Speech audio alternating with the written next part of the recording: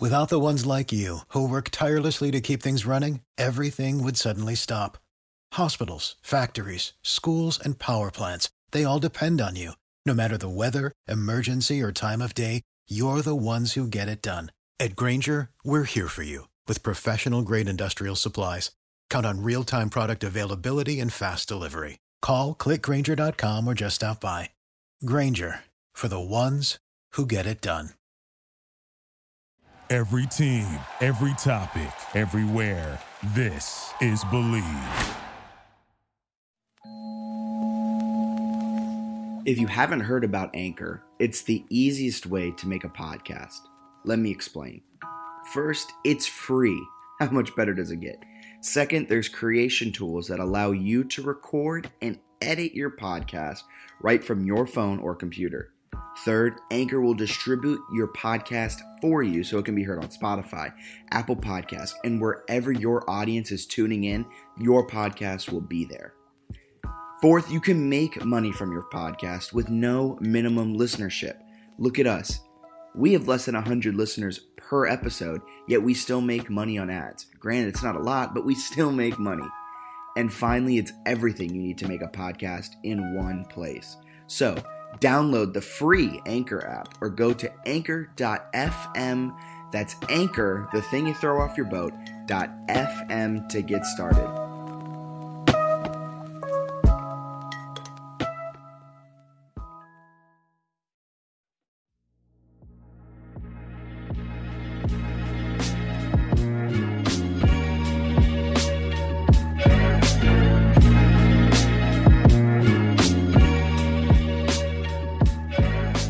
Welcome into another edition of the JMU Sports News Podcast. I am Bennett Conlon, joined by Jack Fitzpatrick. Jack, how are you? I am doing fantastic. I just realized my Fox Sports stream of the World Series is about 2 minutes behind. And Bennett broke the news to me that Rendon didn't homer. He walked and Soto grounded out to second. So that's where I'm at. Yeah, you're struggling a bit there. I did the Reddit stream, which was faster than your Fox Sports stream, but it worked out. And we have a special guest tonight. Yes, we're going to add applause in here for a big-time special guest. You want to go ahead and announce it, Bennett? Yes, we have Bryan Schor with us tonight. So, Bryan, how are you? I'm good, man. Thanks for having me. Thanks for adding in the applause, too. I appreciate that. Yeah, thanks for coming on. We're excited to talk JMU football a little bit, and we'll get into some deeper stuff about this team and then also sort of your experiences in the playoffs and what it takes for a team to have a deep playoff run. And then I know Jack has some exciting questions about officiating and how players deal with officiating, things like that. All right, that sounds great. So we'll start, I guess. Have you had a chance to watch the team much this year? Yeah.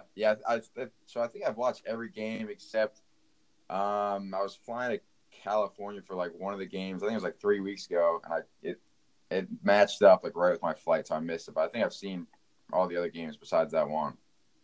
Awesome. And what have you seen from the team this year? Obviously, they're ranked in the top 2.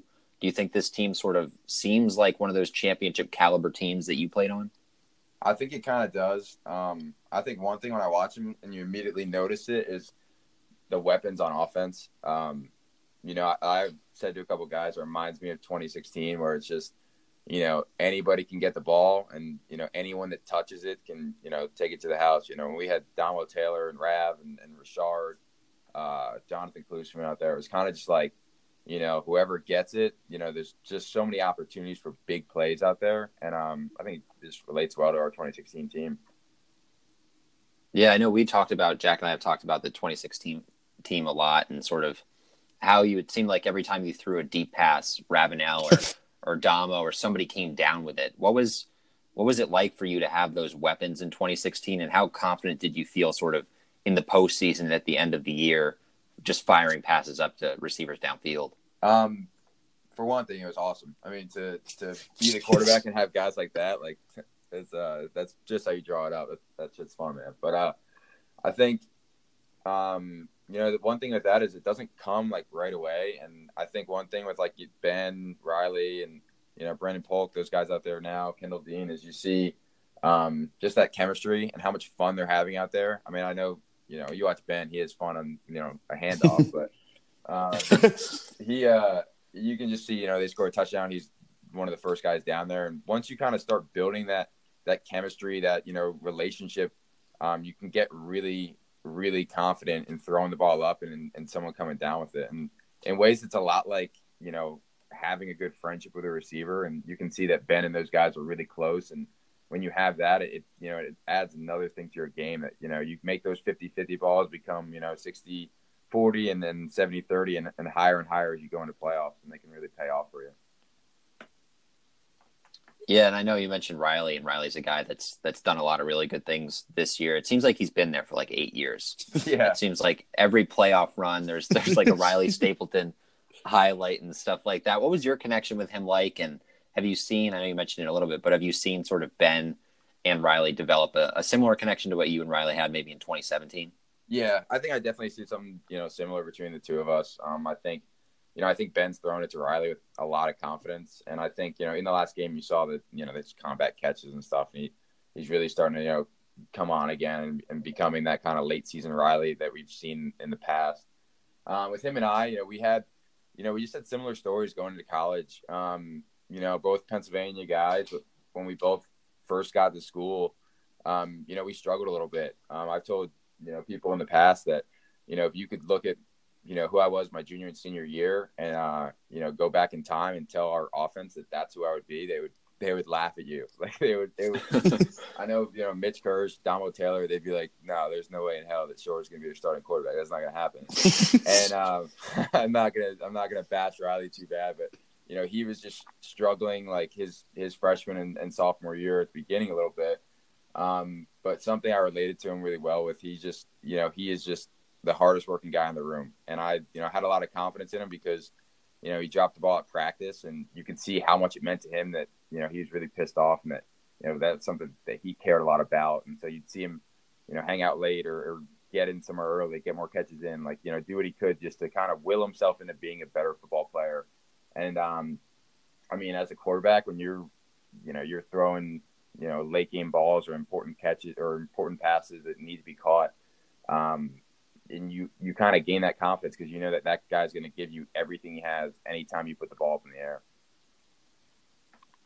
Yeah, I'm interested that you said that you weren't, I guess, thriving maybe your first couple of years there, because toward the end of your career, obviously you're putting up all the passing records and all the different accolades and things like that. I mean, did you think that after maybe a rocky freshman and sophomore year that you would get to the point that you ended up getting to?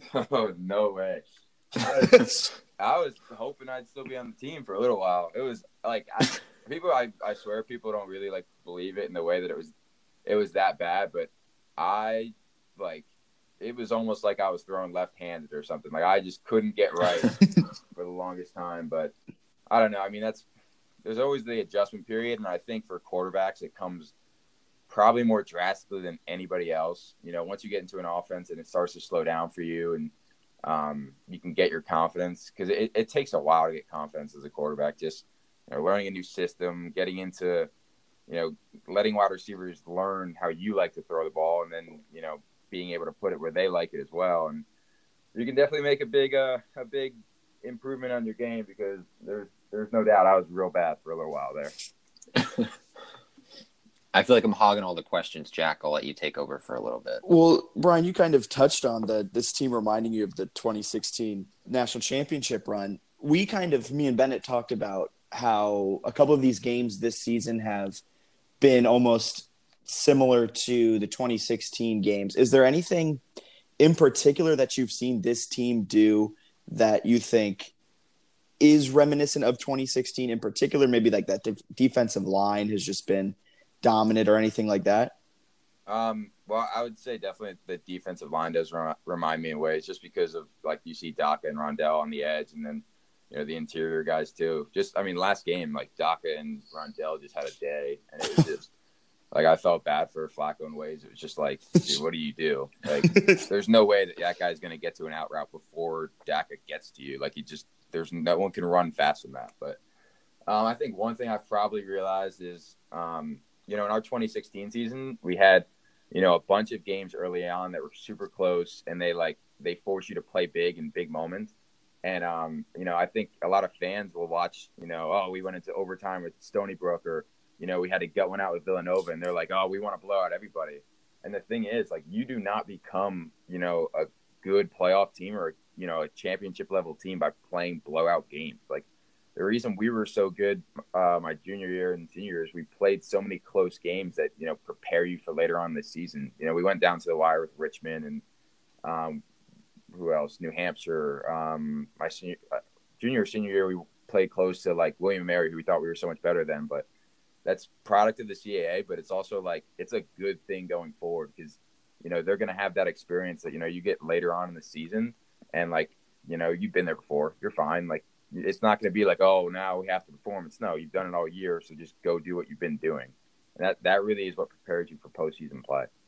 Yeah. Was there ever a game that you guys went into that – because the CAA is just so, like, beating up on themselves and there's a good team. Every week it seems like there's a good team. But was there ever a CAA game that you kind of went into thinking that this is a game we have, this is a game we should win by 3 scores, 4 scores? Yeah, I mean, there definitely was. I don't know if I want to say, like, their names out there, but yeah, you don't have to list the teams and coaches. A couple of schools that are north of Harrisonburg, more in the New York areas and Rhode Island areas a little bit.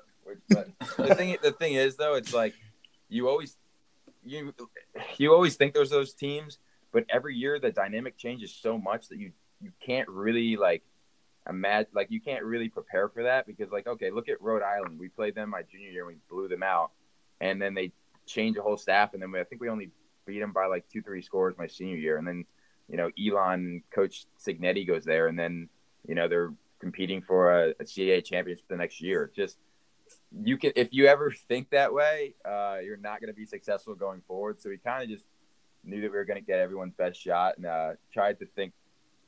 Not think about, we have a chance to blow anybody out or anything. Yeah. That makes sense. And what's the difference between Bryan Schor, the player, and sort of how you prepare for a week, and then maybe this season where you're watching on TV? Are you going crazy at the TV screen, or are you more of sort of analyzing what's going on? I'd say a little bit of both. I mean, there's always times where, I'm going a little crazy and then, saying things that I think or that, but they're always positive, by the way. I'll put that out there. But I think one thing is after you play college ball, it gets harder to watch just football in general, whether it's NFL, college, or even high school. And I heard this a lot going in from my coaches that, like, oh, you can't watch a game without scheming it. And now that's kind of how I see it as well.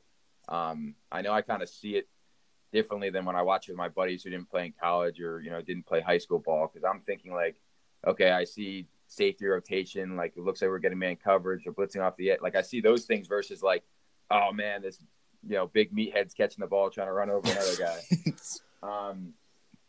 But I mean, it's fun to watch and sit back and kind of watch the games without having to prepare for them as much. I know I'm a lot more like laid back and stuff than I would be if I was preparing for games. I know going through JMU, I love to just like block out all the media and all that stuff going in, because it gets so easy to just listen to how good everyone will say you're doing, and then it also gets easy to listen to how bad everyone's saying you're doing. So for me, I always just found it most effective just, hey, like, I'm just going to do my thing and I'll read what everybody says at the end of the season.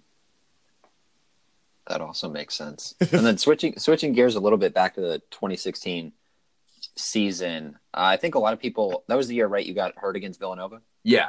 Yep. Yeah. I feel like people almost like forget that happened. What was that process like? Because I feel like you didn't miss much time. So, I mean, how hurt were you, if you're allowed to say? And then how did you come back so quickly? Oh, I mean, I can say it now. I couldn't say it. I didn't like telling people then, but I broke my collarbone in that game. My left collarbone. It was crazy. I had like so the game's in Pennsylvania where I'm from, and I've got like 100 people in the stands, just like my hometown, my old high school coaches, neighbors, friends, family. And yeah, I got tackled from behind, and I broke my collarbone pretty good. I stayed in. I handed off the next play thinking I had like a stinger or an AC sprain or something, and Dula like grabbed my hand as he grabbed the ball and like moved my left shoulder, I could feel like my bones clicking together, and I was like, "Oh, this can't be right." So I came to the sideline. They thought it might be an AC sprain. We get back to the locker room to, kind of diagnose it more. And I'm struggling to take my shoulder pads off, and the doctor's like, what do you need? Like help or something? Like acting like I was, being soft. I was like, I don't know. This thing hurts, man. So we get it off, and he like puts his hand on my shoulder again. He's like, "Oh no, that's broken for sure." I was like, "Oh, sick." So I was, I know I was pissed off for a little while just because I felt like it was like so reminiscent of like we had a really good team again, and the year before, Vad breaks his foot right before playoffs, right. And oh great, I'm breaking my collarbone. I'm going to be out for the year. And on the way back, I know that the doctor had told me like there was some case where someone played 3 weeks after breaking it, and maybe that'll be a shot. We don't know. It's after surgery, and I kind of just was like, all right, I'm going to play in 3 weeks. Like we'll figure this out. I'll play. Granted, I had to drive all the way back from Villanova to JMU with a broken collarbone on the bus. And if you know anything about Pennsylvania roads, they have so many potholes. Yeah. Hitting every pothole, my bones are just like smacking on each other. But I got it put back together on Monday. And then I think I was throwing like 4 or 5 days later, I was able to it was my left collarbone, so I could still throw with my right arm. And then we had our last game of the season versus Elon at the time. Cole had played. And then we had a bye week, and I was able to throw all bye week. I remember Coach Houston had tweeted a picture of me throwing the ball just to stir things up. But I don't know if anyone on the team really thought that I was going to play. And I was like, no, I'm playing. And I think it was kind of like, yeah, sure. I remember Curtis was like, you playing? I was like, yeah. He's like, all right, sure. But we get back in to play New Hampshire, and I walk out on the field. This is the one thing that kind of annoyed me that we didn't tell anyone that I broke my collarbone. Was I got out there, and the ref's like, so what happened? You got a stinger or something? I was like, no, it wasn't a stinger. And I just kept walking. I was like, man, you guys really think I had a stinger and was out for 3 weeks? I was out, getting surgery. I have a huge scar on my shoulder and 15, 20 stitches. But I don't know. We ended up putting a plate in it and then 10 or 11 screws. And the doctor was on the sideline, and he told me right before the game, hey, don't take any hits. And I was like, what do you mean I'm taking any hits? He's like, oh, it's it's together, but it's not healed. If you take it, I was like, you're going to tell me that now? Yeah, it's about to walk out on the field.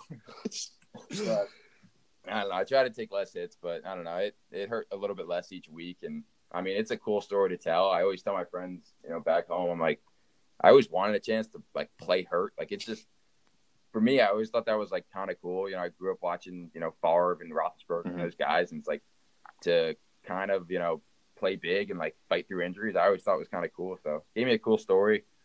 Fun to tell to my, kids, grandkids later on in life. That's wild. That sounds really cool. So painful. Yeah, it was. I mean, yeah, it hurt. It hurt for sure. Oh, geez.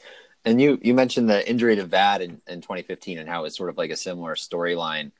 When Vad gets hurt, it's college game days there. That's the most packed I've ever seen Bridgeforth. Is that kind of an oh shit moment when he gets hurt and you're coming in, or how did you react to that? What's funny was when I was a freshman in high school, opening night, I was the backup. Our senior was an all-conference guy. He was a really good athlete.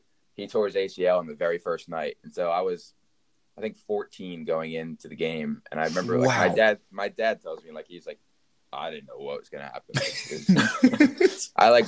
I went to take a drop to warm up or something. And my shoe flew off. And my dad was like, yeah, when I saw you warming up and your shoes are falling off, I was like, oh, shit. Where here we go. So I don't know that out in the Very good. But, yeah, I mean, the thing about those moments is it's almost you don't have that much time to think. And I've always been good at, just coming into moments, just playing, and, where you don't have to think about it. You can't really stress. You're kind of just – you're thrown in there, and it's all right, here you go. And for me, like I said, I wasn't playing well my freshman and sophomore year, so it was almost good for me to be thrown into the fire and have an opportunity to play meaningful football. And, I ended up throwing a couple touchdowns that game, going into William Mary the next week and playing well.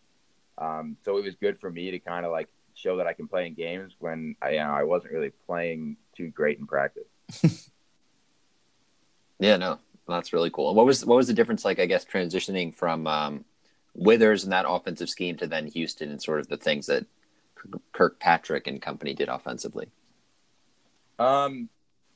So it really wasn't too different. The great thing about Coach Kirkpatrick was he came into an offense that, like, we had terminology and different things, and he kept a lot of it. He added in, new pass plays and stuff like that. And so the passing game changed a lot, but we were able to keep most of the running game because we still had Coach Powell, who was coaching the offensive line. So a lot of our running game stayed, a lot of our terminology stayed for our running and our play action. And then we changed up some of our concepts. But the thing is about college football is a lot of the concepts are very similar. I mean, when you run all go, they all, they run deep. It's not too challenging, but so it was an adjustment period for sure. It was an interesting spring, especially because we were doing like morning practices too that none of us were used to, and wasn't what Coach Houston necessarily wanted to do. But I think the most interesting part was just kind of getting that feel for a new coordinator and what he liked to run, and kind of just like feeling, picking his brain, seeing, his different matchups, what he liked, and kind of just, getting a feel for him for the season. Interesting. No, it's cool that it was sort of similar and you guys didn't change too much. That's definitely something that's interesting that I did not know. All right, we've got a few minutes left before we hit 30 minutes, Jack. I feel like we got to dive into the officiating topic. I have a question before officiating that just hit me. So we, as just layman fans, me and Bennett, we're watching this 2019 team, and there's a question mark we bring up every week. It feels like we're talking about it on this podcast every week, and it's the secondary kind of having their struggles. And you mentioned you kind of look at the game from a different set of eyes than what Ben and I are looking at the game at. What is it with this JMU secondary this year that might be different from other years where maybe not they're struggling, but it just seems like something isn't clicking back there? Are we just not seeing the full picture, or is there something more under the surface that you've kind of keyed in on watching these games? I think for the most part, one thing is, I haven't watched too much of the secondary, but I say typically we go on, a lot of man coverage, and, because we bring guys and we know that, we're going to get there with the defensive line. And, the thing is, it puts them in difficult situations. Playing one-on-one man coverage with athletes in the CAA is tough. Yeah. And I think, that's probably why there's been, certain, big plays or anything like that. But that's another thing, going forward, as long as you're winning, you can tweak those things and fix those things. But I think overall is when you've got guys like, Daka and Rondell, getting to the quarterback so fast is, that's when you play man coverage, because, if you can just make it really hard for guys to throw the ball and not give them like easy zone, comebacks and stop routes and stuff like that, it's what puts the pressure on the quarterback every single play. So I think, different mentalities than when I was there. Obviously there's, different defensive coordinators, and I think they're probably saying for the most part, we're going to get to your quarterback. And, if you hit a big play every once in a while, that'll be okay, because what, we're going to get to you and we're going to hurt you guys a lot more often than you're going to hurt us. Yeah, that makes sense. I mean, and it's clearly happened these last couple of weeks. I feel like Rondell and Doc are in the backfield in 1 second, and just it seemed like they lived in Flacco's like back pocket. It was crazy. Yeah, the thing is, I mean, like for a quarterback is like you can, you'll make a couple of plays, and I feel like for the most part they've been like early on that bigger plays are happening. It's like, okay, you can have one or two big plays early on, but you're gonna have to do that every single play, and you're gonna get hit by Daka, Rondell, Mike Green, those guys almost every down. Yeah. So that brings us just now completely different subject, not really talking about teams at all. When you're in the middle of a game and a questionable call doesn't go your way, maybe not even questionable, maybe just a flat out bad call, what is it in the huddle that you guys are saying to kind of, or does it even affect you at all if just a outrageously bad call occurs in a game? I think you have to just not let it affect you at all. Is you know, the one thing that you always talk about with playing football is you just, you know, you have to react to what's thrown your way. You know, I think you probably hear everyone say is control what you can control. And that is really just where that comes into play. Like you're going to get bad officiating every once in a while. It's going to happen, you know, and the thing is, it's going to happen against you a lot, but it's also going to happen for you. So the thing is, like, that stuff seems to work itself out and you can't really, you know, worry about it. It's like when a quarterback throws a ball and it gets tipped and then picked off by somebody and you're like, oh, it shouldn't count as an interception. Yeah, but you know what? You're going to throw a ball one time and it's going to hit the DB right in the face and he's going to drop it. And so, like, in the same way, like, those things figure themselves out and you just kind of can't really worry about them. You just have to figure out, like, all right, what are we going to do next? If they botch a call and then it's, you know, it's 3rd and 13, then you have to figure out how you're going to get 3rd and 13. You can't sit there and think about, okay, well, they screwed it up. You know, how does that help you get the first down? It doesn't. Yeah, I guess that's more of a fan thing as we sit at home. Yeah, finding something to yell about at the TV.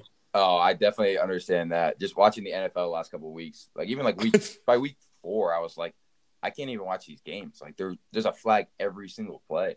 Yeah, Bennett's a Lions fan, so that Packers-Lions game. I have to bring that cried up. during the Monday Night loss. Yeah, it was a rough time. That was the one where I was like, I'm done with this. This is ridiculous. That was bad. It was rough. And before we let you go, we do have to ask, what have you been up to? What are you doing these days? Because I think like every month or so we have like someone in our Twitter mentions that just like asks us out of the blue, like, what's Bryan doing? So for that one person, what are you up to these days, and how is life treating you after graduation? It's going well for starts. So I didn't really tell many people, but I was up in Ottawa in the CFL last month. I just kind of kept it quiet. I was, you know, they were mid-season. I was just coming up as on their practice squad. I was up there for like 4 weeks, you know, training, practicing with them each week. And I enjoyed it. I have, you know, I can continue to train and then go back up there for camp next year and stuff and see where things go. And, you know, I can keep in conversation with those guys. But I think I have a job opportunity in DC with some guys I know, you know, just started a startup company. I'm going to leave their name out of it right now because I don't have the actual offer or anything yet. But it's just something I'm excited about, something I can sink my teeth into, kind of dive into marketing and a business career a bit more. And, you know, down the line one day, you know, I might end up in coaching, but, you know, I'm kind of trying ways just to, you know, recreate myself and find other things I can, you know, challenge myself at every day. It might not be playing football anymore, but I want to continue to just challenge myself and grow as a person, you know, going forward. And so I'm excited to try some new things. Awesome.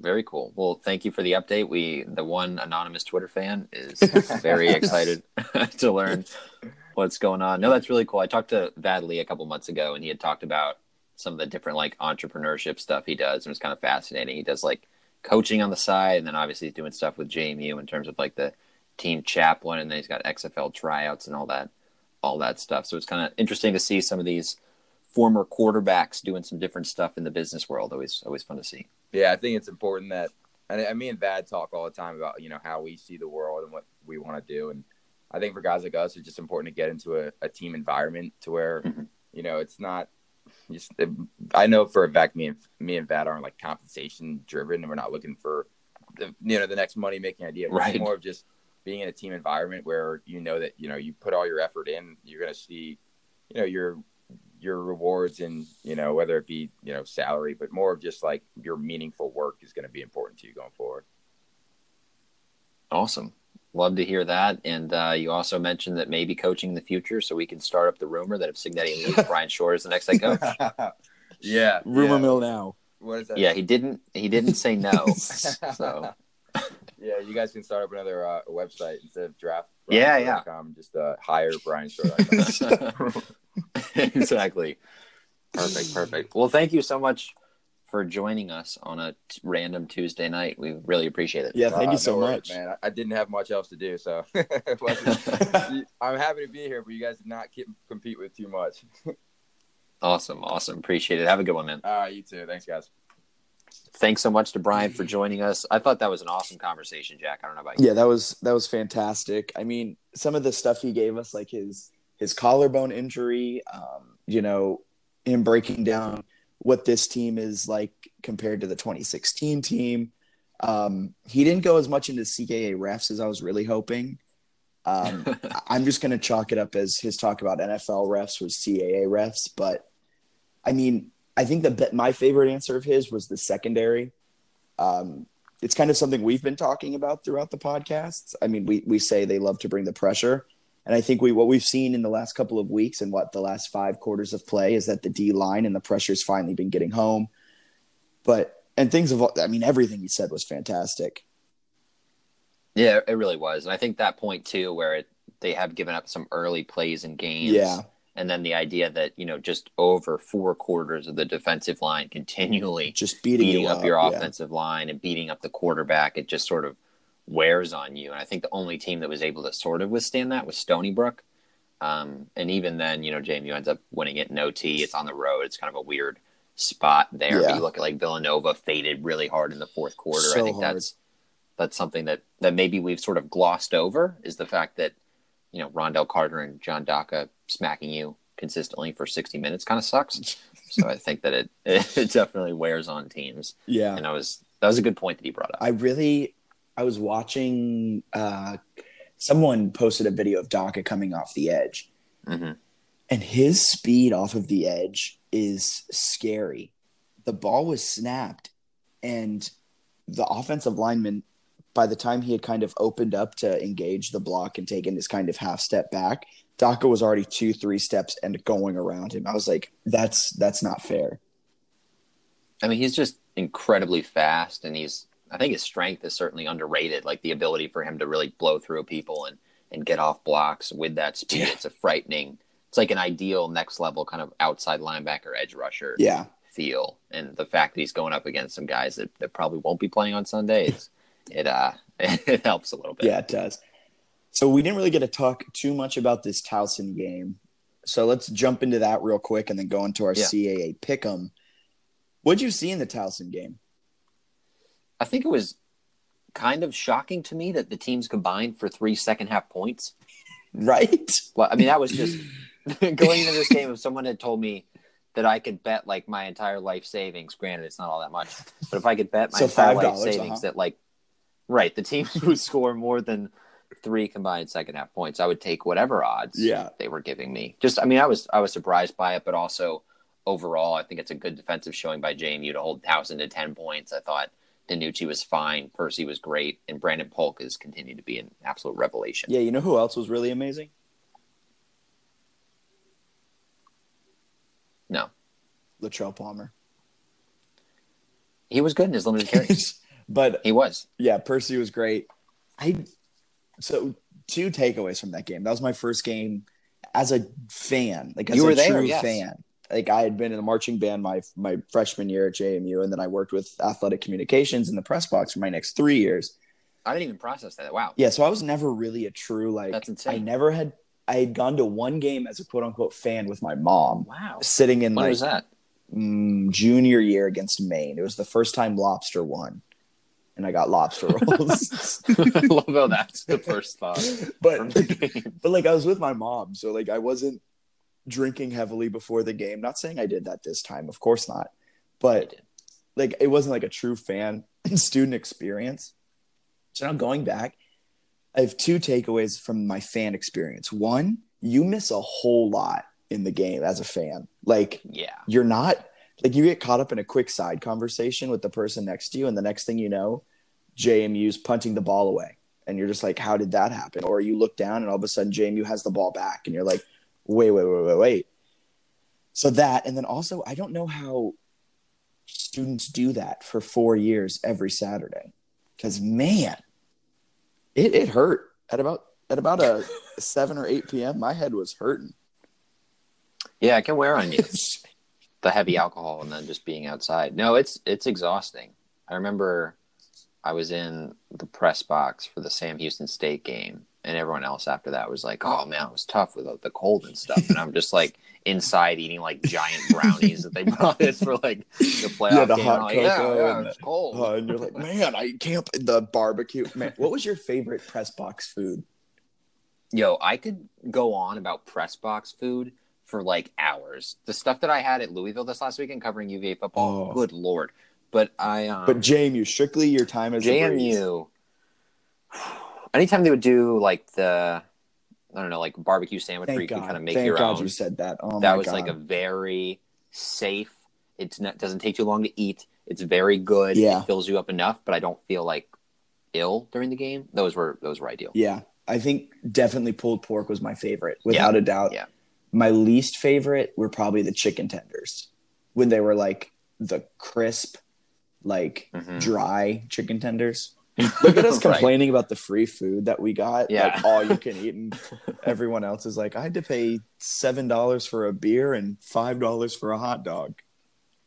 Yeah, press box food, and they would really go all out in the playoffs. Like people don't understand. Well, they would bring in those paw brownies? You know who made the menus for playoffs a couple times? No. Us student workers. Nice. You guys killed it. They'd be like, as a kind of a thank you for working all of these games this season, you guys get to pick what food you want. And I'm like, wow, this is a lot of power. Like, we could single-handedly ruin the media's day if we really wanted to. Yeah, you could be like, cereal. We're having cereal. But we were also be like, why are there Honey Nut Cheerios in the press box? One last question I have for Towson. From the Towson game. I think we've covered everything else from food to fan experience. Yes. Which buying beer in Bridgeport is awesome. What did you get? So my first one, my friend bought it for me. It was Miller Lite. Nice. My second one was Vienna Lager. Classic. Yeah, it was good. I almost got Bold Rock, but I was like, I don't really want to mix cider and beer because I've also had champagne today. It was a day. Red zone. Is the red zone a real problem for this Dukes team, or is it just the way things have gone? I don't think it's too bad, and I feel like it's getting better because Stapleton seems like he's becoming a real touchdown target, which I think helps, and Percy seems like he's maybe taking over like the lead role a little bit, and I think he's probably the best red zone back. So I'm not overly concerned. I think we'll learn more kind of going into the playoffs. I think New Hampshire will bring a little bit of a test, and Richmond's actually a little better than people think. And Richmond's a good team. Yeah, and then you look on the road at Rhode Island. I mean, none of these games, I don't think Jamie will lose any of them, but I do think they're maybe better tests than we've been thinking. Rhode Island won't be. They're bad.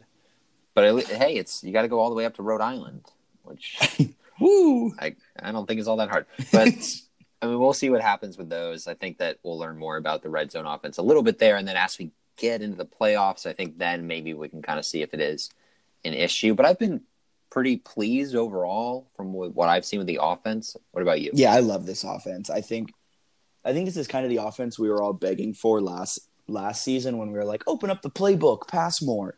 That is still the best request ever. Just open it up. Like it's like closed or something. It's like stuck down with glue or something. Open the playbook. I was talking to someone this weekend at homecoming, and they're like, yeah, I really just want them to really open up the playbook. They haven't really done half the plays this season, because they haven't had to. And I looked at them dead in the eyes and I said, you really don't think you think they've just kept the other half of the playbook closed? I was like, you really? And they're like, what do you mean? And I'm like, no coach is going to just not use half of the playbook all season. But this team, I think this team's really good. Like, Polk is such a dynamic playmaker.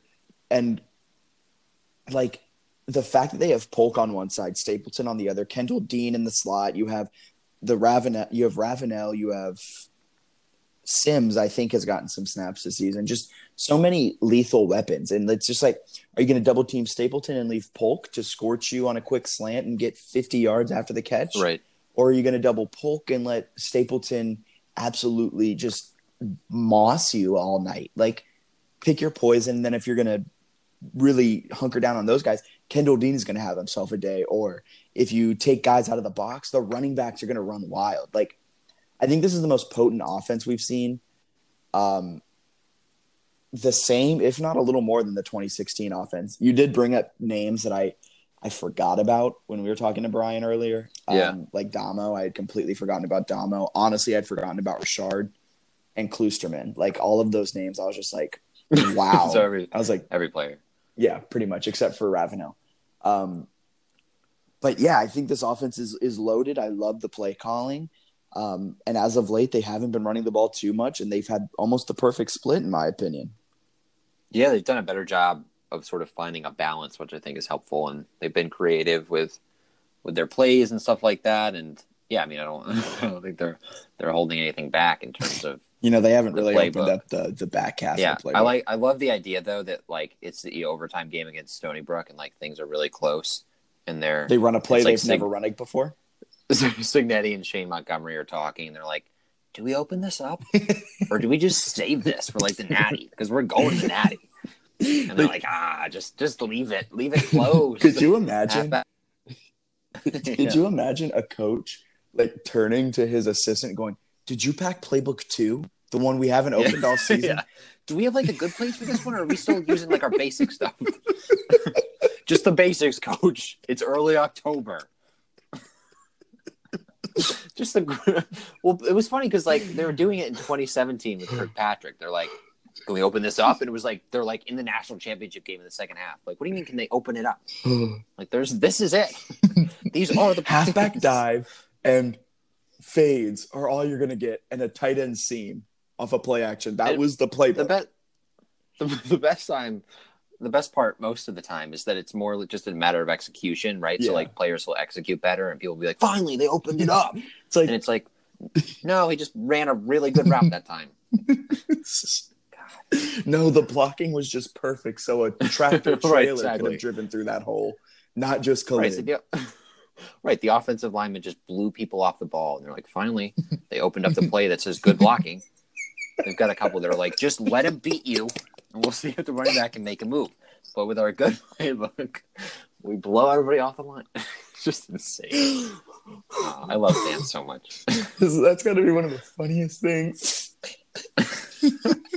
It is funny though, because when they say like they don't think of how the idea that there would be almost like this mystical playbook. We always joke that it was like under Kirkpatrick's mattress, and he would just pull it out one day and be like, "Oh, that's where I left this thing. That's why my back's been hurting so much. It's got all my good plays." It's like one of those massive like 3-ring binders.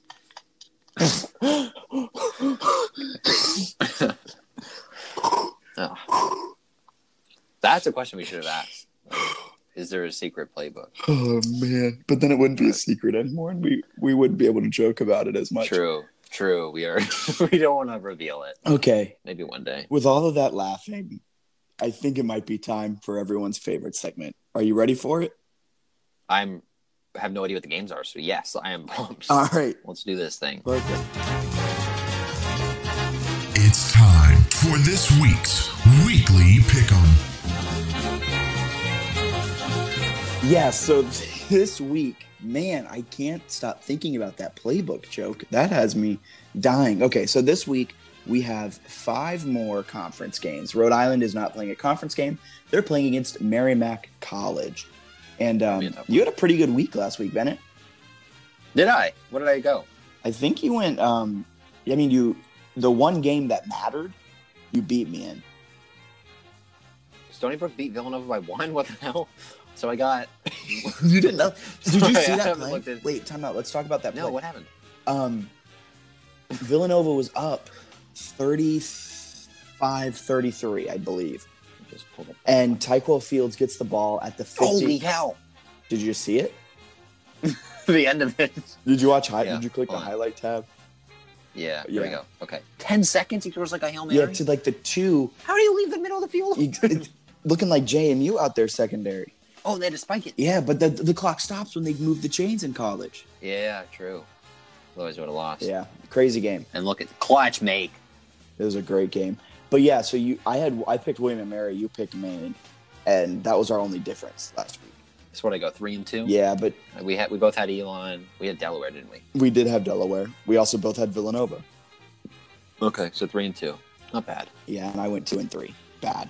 Anytime you can go above 500 in the CAA, as lame as that sounds, I feel like it's actually kind of impressive. Yeah, I was kind of impressed with my record. Even though I was losing to you, I was still impressed with my record going 10-11 through all those games. So I was like, that's pretty respectable. CAA is hard to pick. Now I'm 12-14 and 3 games behind you. So you're gonna make a run here. Yeah. We're going into November. This is when I start just picking contrarian.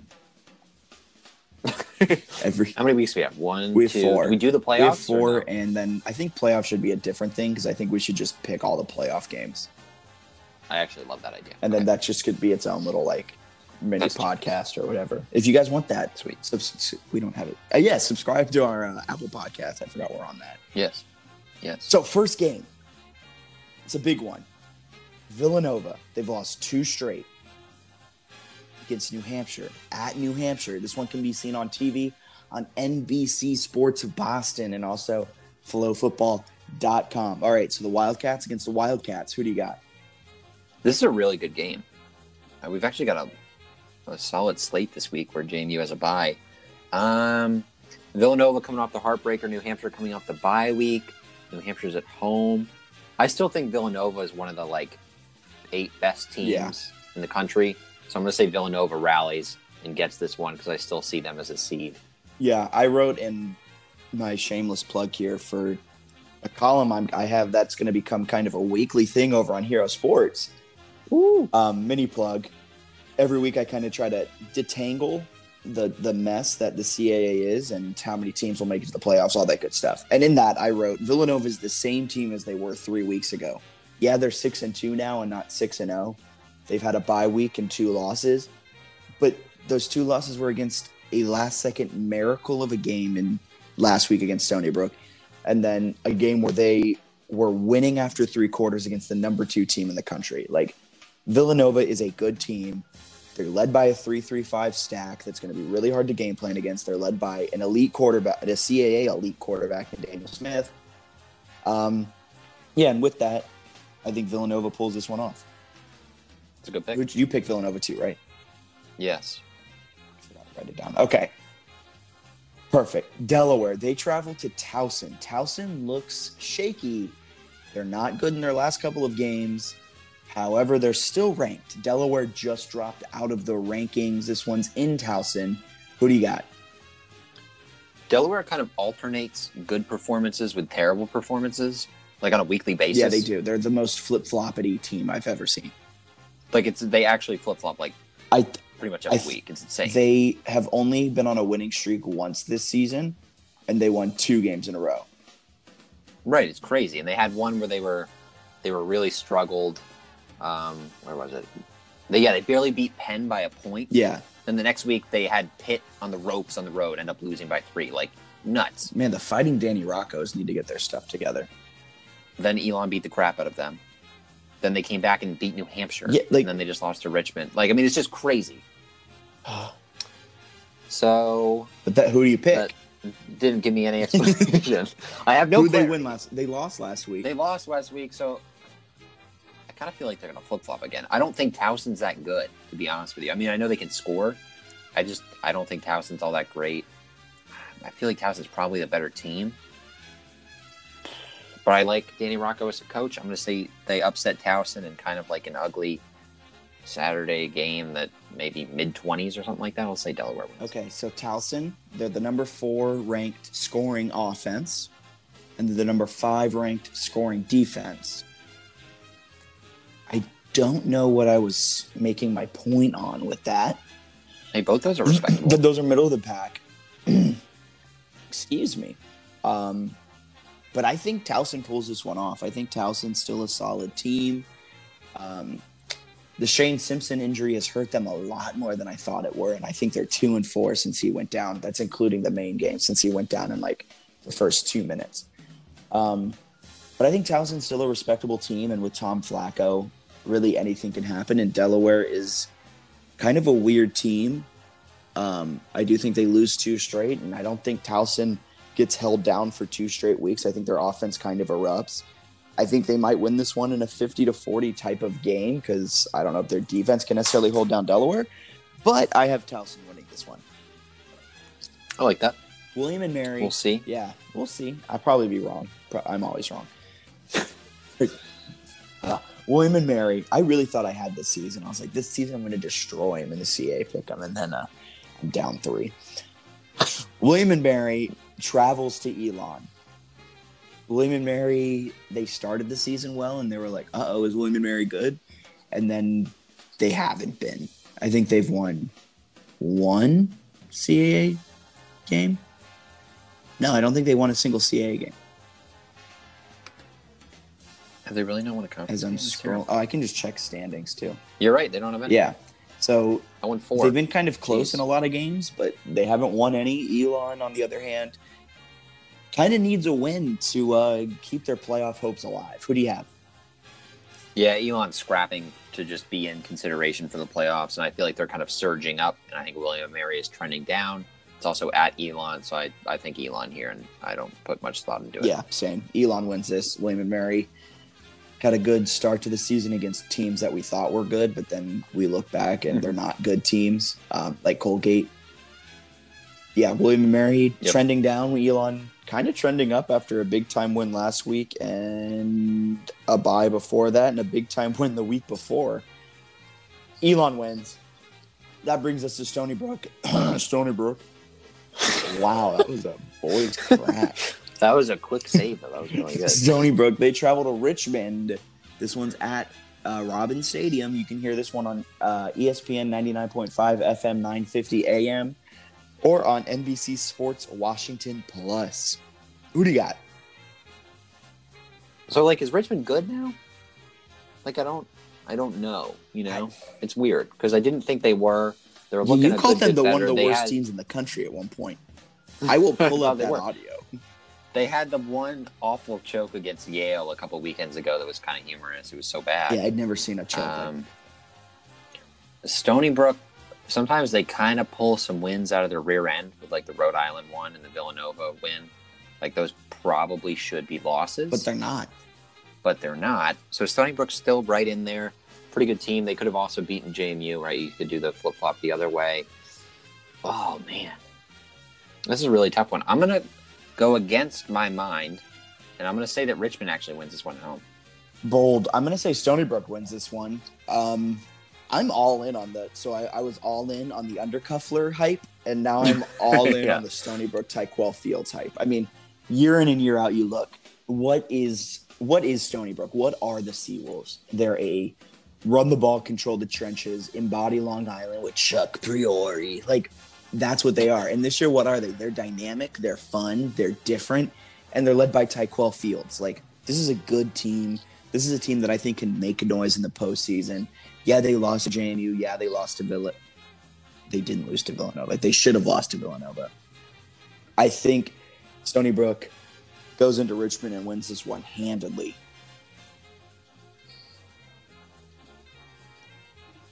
We shall see. And here's the last one. Come back this week. I think I already know both of our picks on this one. Maine, Albany. Who do you got?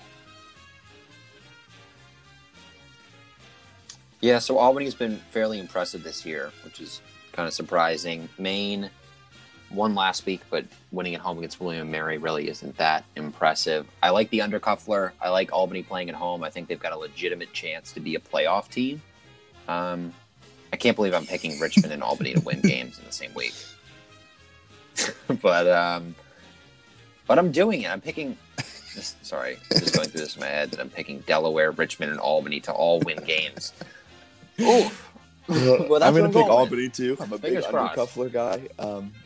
He's the king of the check down, but his receivers do a lot of work. And Maine's not a good team. This is the game of flip flop. Yeah. Like, if you look at the standings from last season, Albany was last, Maine was first. Albany's not first right now, but they're tied for second. No, but they're right up there. And Maine is last. So. Yeah. But Albany wins this behind the arm of the Undercuffler, and I think Albany's a good team, and I think Albany will make the playoffs. I like it. CAA right now, quality teams. 8 of their top 9 teams are either ranked or receiving votes. That's wild. That's pretty impressive. Wild. Yeah, can I come? I only picked one different from you. 2. So I can get within 1 if I go perfect this week. You've got Towson. Stony Brook. You've got Towson. 2 I feel very confident What, in. Stony Brook? All right, cool. I just need that. Well, we shall see. I don't feel all that confident in my picks. You pick Villanova, Delaware, Elon, Richmond, and Albany. Man, that is a...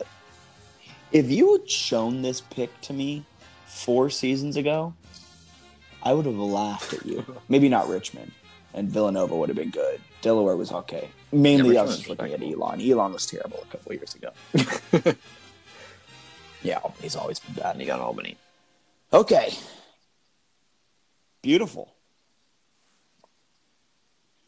Good stuff. Now, the other sports. Yeah, so let's rapid fire these Olympic soccer sports. Won another CAA Player of the Week. I believe that is his 4th, and if I'm not mistaken, they secured the 2 seed after beating College of Charleston. They're ranked again, I believe, 21st. I've said I believe a lot during this little rundown. And That's a first correct. round bye in the tournament. I think if they can win their last game of the season and win a tournament game, I think they're in to NCAA tournament. Yeah, I mean, being ranked, I think they've got a pretty good shot of making the tournament. Get destroyed, as long as they don't, completely choke here at the end of the year. So it's certainly a different conversation than most JMU teams where they go into the conference tournament needing to win it to make the NCAA tournament. Yeah, I think this team's going to make the NCAA tournament. I think we'll be talking about them. They've had a couple fairly weird deep losses, into November. I honestly kind of chalk that up to not lack of focus, but maybe a lack of focus. I mean, when you're far, they're not the 1 seed, but they're far and away the best team in the CAA. Yeah. What I will say is I think that, and maybe I'm overreacting here, but I feel like going into the year, they probably circled Wake Forest, Virginia, and Cal State Fullerton, or at least at some point during the year, those 3 ranked teams stood out more. They were able to beat number 1 Wake Forest. They beat number 14 Cal State Fullerton, and then they had a competitive loss to number 1 Virginia. Those are the 3 results that I look at and go, all right, and then a tie at number 19 Penn State. I think those are the 3 or 4 results that I'll look at and say, all right, this is a team that can legitimately contend for, and I don't think any other CAA team is beating Wake Forest or Cal State Fullerton or competitively losing to UVA or tying Penn State. I feel confident in saying that. Something I don't say I'm not confident in is women's soccer making it to the NCAA tournament. They did win their senior day match, I believe 3-0, excuse me. And their CAA tournament lineup, they face off against number 3 UNCW. If they win that, they face off with number 2 Delaware. I think JMU's a 6 seed, and I think they just snuck in, so I don't know if they necessarily face Delaware. But they do it weird, so they might actually. Do they have a run in them? Am I crazy for saying? Yeah, that's kind of confusing. You play the 3. I feel they play. Doesn't make any sense. I don't think. Does it? 6. Oh, that's what it'd be. It'd be okay. So it's 3 versus 6, 4 versus 5, and then 1 and 2 at buys. So they would play number 2. Okay. Yeah. So JMU snuck in as a 6 seed. Gotcha. Okay. Do they have a run in them? I don't know. I mean, they played UNCW. It'll be just a little over a week ago. Once they play on Friday, they played them last Thursday, the 24th, and lost 2-0 on the road. I mean, they're inconsistent. There are times when they play really well and they beat up on some of the bad teams, and there are other times when they play the top teams in the conference and lose. I mean, they lost to Delaware as well this year on the road, and the CAA tournament looks like it is in Delaware, or at least those matches are. So I don't think so. No, not really. But, I mean, do you feel differently? What they did last season was amazing defense and a solid offense, and this year it seems like they kind of have neither. Yeah, there's just some inconsistency there. I think they're and they have a great program in the right direction. It'll be a solid CAA program for years to come, for sure. Long as Joshua Walters is the coach, and same with men's soccer. I mean, really everything at Centera Park is a solid program. Lacrosse and the soccers, is that the only 3 that play there? Yeah, I think so. You got track, I guess, but that's not really it. But yes, I mean, everything at Centerra Parks is a solid program. Women's soccer will be good for years to come. They have good recruiting classes. But just this season, I think I just don't think they were as good as they thought they were going to be after last season's great CAA run. They could always go on a run. I mean, in a single elimination type of tournament, anything's possible, like really anything. But I don't see him getting past the first Friday. Moving on to volleyball. Now we're in, so close your eyes, audience, and picture yourself in the Sinclair Gymnasium inside of Godwin Hall. You smell that, kind of the oldness of Godwin. You smell the Savage natatorium across the way and just the pure chlorine. That's all I really had going for that. Volleyball's been really good, though. I like that. Some nasty smells. It's a great place to watch a match, though. It really is. Yeah, they're rolling. Yeah, so since they won October 6 in a row and only dropped one set.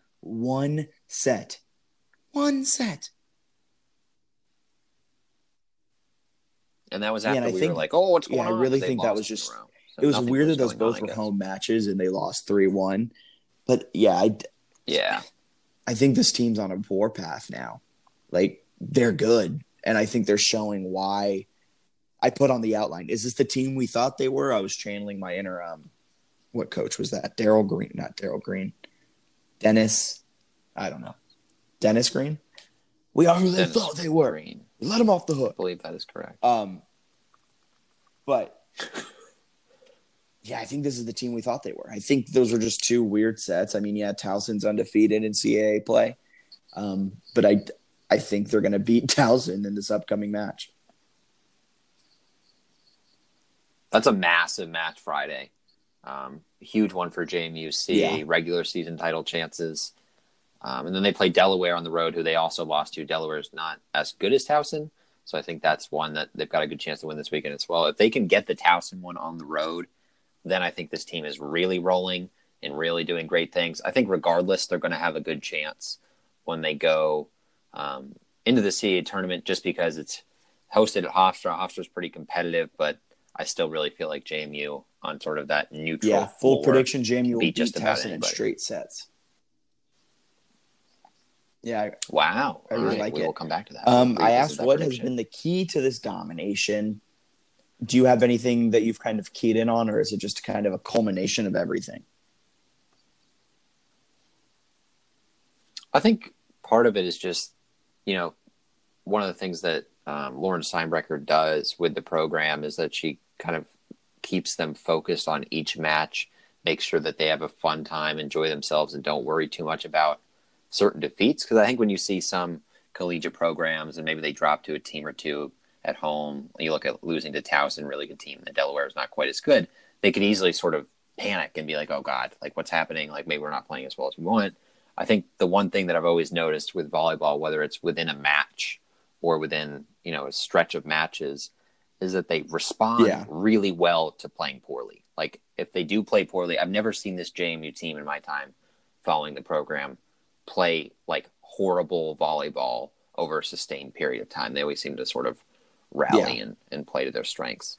I agree. That was sort of my analysis without having watched really any volleyball.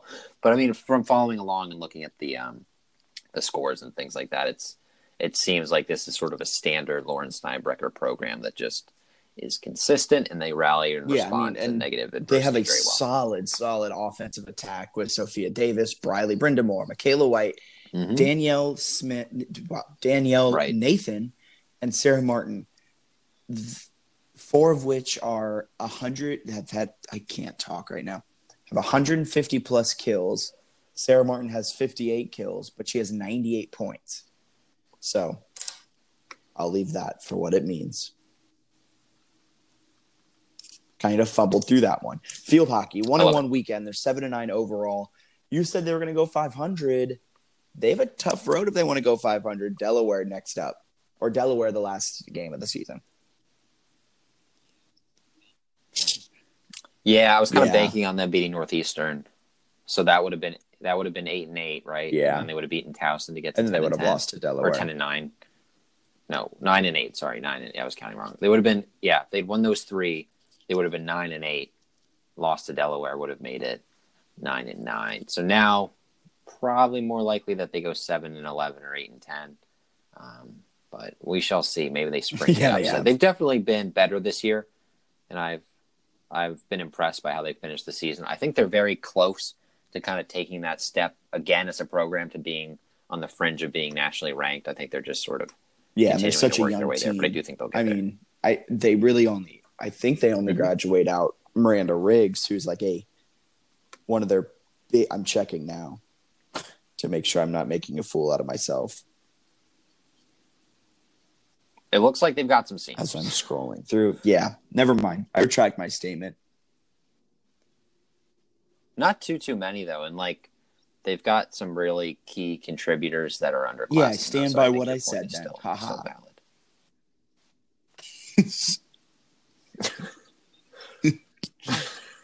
To all you out there who are still with us in our trash. Other sports, I know you want to talk about some men's golf here. Give it to me. Give it to me. Give me the load now. Oh, boy. Oh, boy. They won first out of 16 teams, the intercollegiate at Innisbrook. They just took it to these people. They're so good. They have 3 victories. Is that good? 5 tournaments. Their other results are it's incredible. They have a 3rd place finish and a 4th place finish, and then 3 victories, which is wild. So this is one of the better teams. Wow. Not in the country. I don't want to go too far, but they're one of the definitely top 50. So I'm going a little bit out. But here's what I will say. Reading this recap, there were a lot of ranked teams in this field. JMU was ranked number 61 in the nation. They beat UCF in this tournament, who was ranked 16th. Wow. They beat Houston, who was ranked 28th. I'm following. South Florida, who was 39th. Okay. Memphis was 49th. All right. Campbell was 62nd.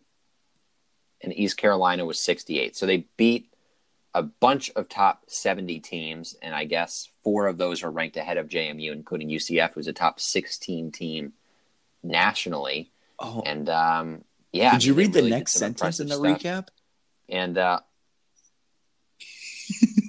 nobody finished within 10 That's shots. domination. Insane. So they just beat the crap out of these teams after starting kind of slowly. And I don't know. I mean, that's really impressive to me. And a lot of those teams are AAC schools, so I don't want to start any rumors. But conference realignment, it is happening, people. No, but I mean, they're awesome. Okay. And here's the best news, Jack. We have been added to the email list. Have we really? Press releases. I received a DM from Jason Craig today. He's like, "Hey, do you want to be on this list?" And then he goes, "I don't even care what you say. I'm adding you to the list." So we are added to the list, jmusportsnews@gmail.com. We are receiving updates on this team, which is going to go so if you guys ever want to just email us, you just heard our email too. Yeah, and if it's not about JMU men's golf, I'm not responding to you, but you're welcome to email us. We respond to just everyone. Kidding. I will respond if you want to email us. You can respond. But I mean, crazy. This is. I don't want to say this is the best team since. When was the year the Patriots went 18-0? But this is the best team since the Patriots went 18-1. So maybe this is the time for you to, write a feature story on that men's golf team since no one else is. Honestly, they definitely. I got to see if I can get some people on the phone. If you're listening, Jason. Yeah. Let's get another DM. Or you have our email now. Also, just so everyone's listening and you can just hear how dated this podcast is, Juan Soto hit a 2-run shot and a 3-2. Oh, hell yeah. What's the score? The Nats are winning it all. And you know how you didn't watch the beginning of the game. I really don't think anyone's still tuned in. We'll wrap up with this little tidbit because it was funny what Juan Soto did, and it needs to be said in a podcast. Alex Brigman in the first, when he hit his solo shot, he carried his bat all the way to first base. Oh, yeah. And then he tried to hand it to the first base coach, and he accidentally dropped it. And Juan Soto carried his to first base and dropped it at first. Adam Eaton also homered in the top of the fifth. The we play unwritten loud. rules of baseball. We play loud by carrying a wooden stick a little bit farther than is traditionally. Okay, so anything else out there that you need to read? Yes. That the people listening need to read? Anything like that? The weekly wrap up? Yeah, neither have I. No, I haven't read that many things. I've been a busy boy. I got to get a newsletter out at some point this week, which I will do with some CAA tournament preview kind of stuff, and then I'm going to try to whip up a men's basketball preview, and then a women's basketball. Preview. Yeah, we got to do a preview pod. Oh wow, I think they start next week. If only we didn't have Brian on. Man, he's the reason we didn't have previews this week. Jeez. They start Wednesday, next so Tuesday, if we do, or even Wednesday. Tuesday. I should be able to. Even when I have to cover a basketball Wednesday, but I think I'm free Tuesday. As Bennett rambles about Monday his next week's schedule, for him. Hey, UVA's playing too, man. We got hoops galore. I'm Jack Fitzpatrick. Oh wait, follow us on Twitter at JMU Sports News. Subscribe to us on iTunes, Apple Podcasts, wherever you find your podcast. Be sure to subscribe to us so you see us when we come out every week. Mainly because we are different every week and we never really know what day. Crazy stuff. Oh wow! You got to tweet that from your account for you. Oh. No, I'm just kidding. I'm just kidding because you're behind. So he doesn't even. Follow us on Twitter, JMU Sports News. Like us, subscribe to us, give us 5 stars on wherever you find your podcasts. Like us on Facebook. Just type in JMU Sports News in the Facebook search bar. And lastly, you can find us on the interwebs, www.jmusportsnews.com. For Bennett Conlon and his ramblings of his week next week, I'm Jack Fitzpatrick. Thank you guys for tuning in. Have a wonderful rest of your Wednesday. I haven't said that one in a while. See ya.